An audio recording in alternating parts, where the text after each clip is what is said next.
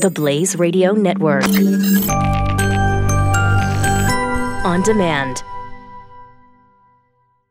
Boy, did I love the movie Unbroken. Hi there, it's Doc Thompson. There's a new movie in theaters September 14th called Unbroken: Path to Redemption. It's the rest of the true story of Louis Zamperini, an Olympic runner and later prisoner of war hero in World War II. It's his life after war. It compassionately shows how he worked through his demons and his anger, and more importantly, found peace with God. Unbroken: Path to Redemption is especially timely and is in theaters September 14th. Check out unbrokenfilm.com. Unbrokenfilm.com. 70% of our households are led by our precious, proud, fine black women. But as proud, beautiful, and fine as our black women are, one thing a black woman cannot do. A black woman cannot raise a black boy to be a man. She can't do that. She can't do that. Is that a problem? That's a problem. A black woman cannot raise a black boy to be a black man. Okay, there's more. Here we go. It amazes me how it is when the police kills one of us. We're ready to protest, march, destroy innocent property. We're ready to loot, steal, whatever we want. But when we kill 100 of us, nobody says anything. Nobody does anything. Black on black crime. We're all doing time. We're locked up in our mind. There's got to be a better way. We must stop this today.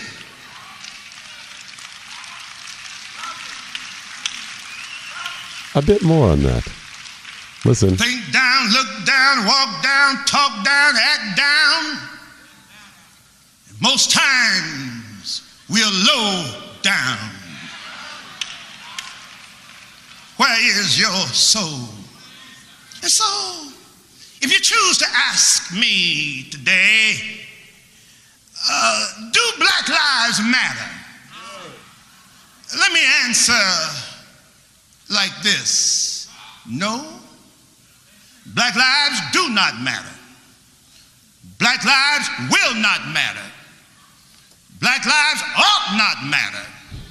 Black lives should not matter. Black lives must not matter until black people start respecting black lives and stop killing ourselves. Black lives can never matter. Is that troubling? I'll give it to the family. That is offensive and distasteful. There's a little more. Here we go. Another part. Here we go. Then a house. We don't need better houses given to us. We need to make for ourselves better homes. I could have pulled out like another. I bet. Because that was about 2 minutes of the 50 minutes. Yeah. I could have probably pulled out another like 47, 48 minutes of that. Oh my gosh. Houses given to us? Given. Well, and obviously means public housing and stuff like this. Okay, how do we unpack this? Was he wrong? No. In the content of his comments? No. He was at one point I was like, amen. Now, there's more to the story than that. Yes. And he makes a great. If cops are killing people, black or white, it's wrong. Yes. If they're killing people or injuring or treating people differently because they're black, it is wrong, period. We've called these stories out case by case and we'll run down the list. It is wrong. But he makes a great point is, why are you so pissed off at the cops? Prior to the clip I played, he did the math. Oh, really? Oh, so he spent about 2 minutes of math that said, this is how many people are supposedly killed by officers. Okay. That if all of them were truly wrong, just like, and he mentioned a couple thousand or whatever the number was.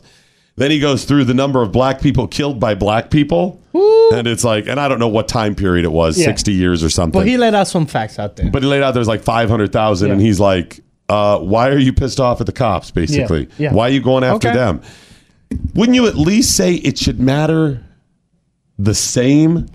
The fact that it's more slanted to make his point? Yeah. And the thing about mom, listen, ladies, you can raise a male child. Yes. Fathers, men, you can raise a daughter. You can do this. You can raise a son. You can. So he's a little off with that, but he makes a great point, I think, in saying maybe dads need to be involved more.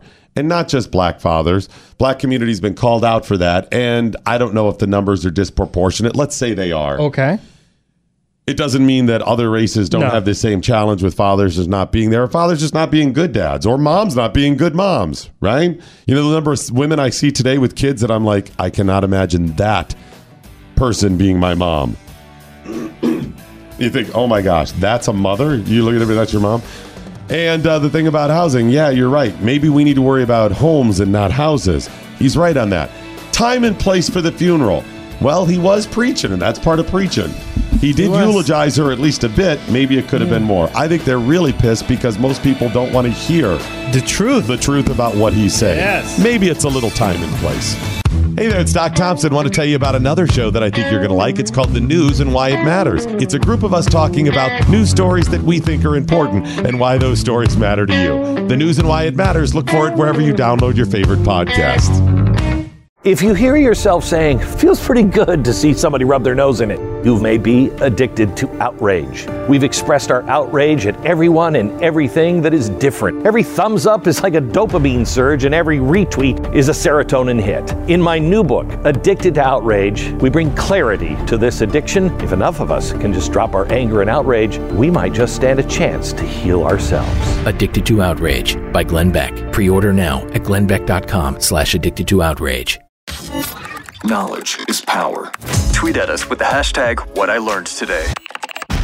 This is the Morning Blaze with Doc Thompson on the Blaze Radio Network.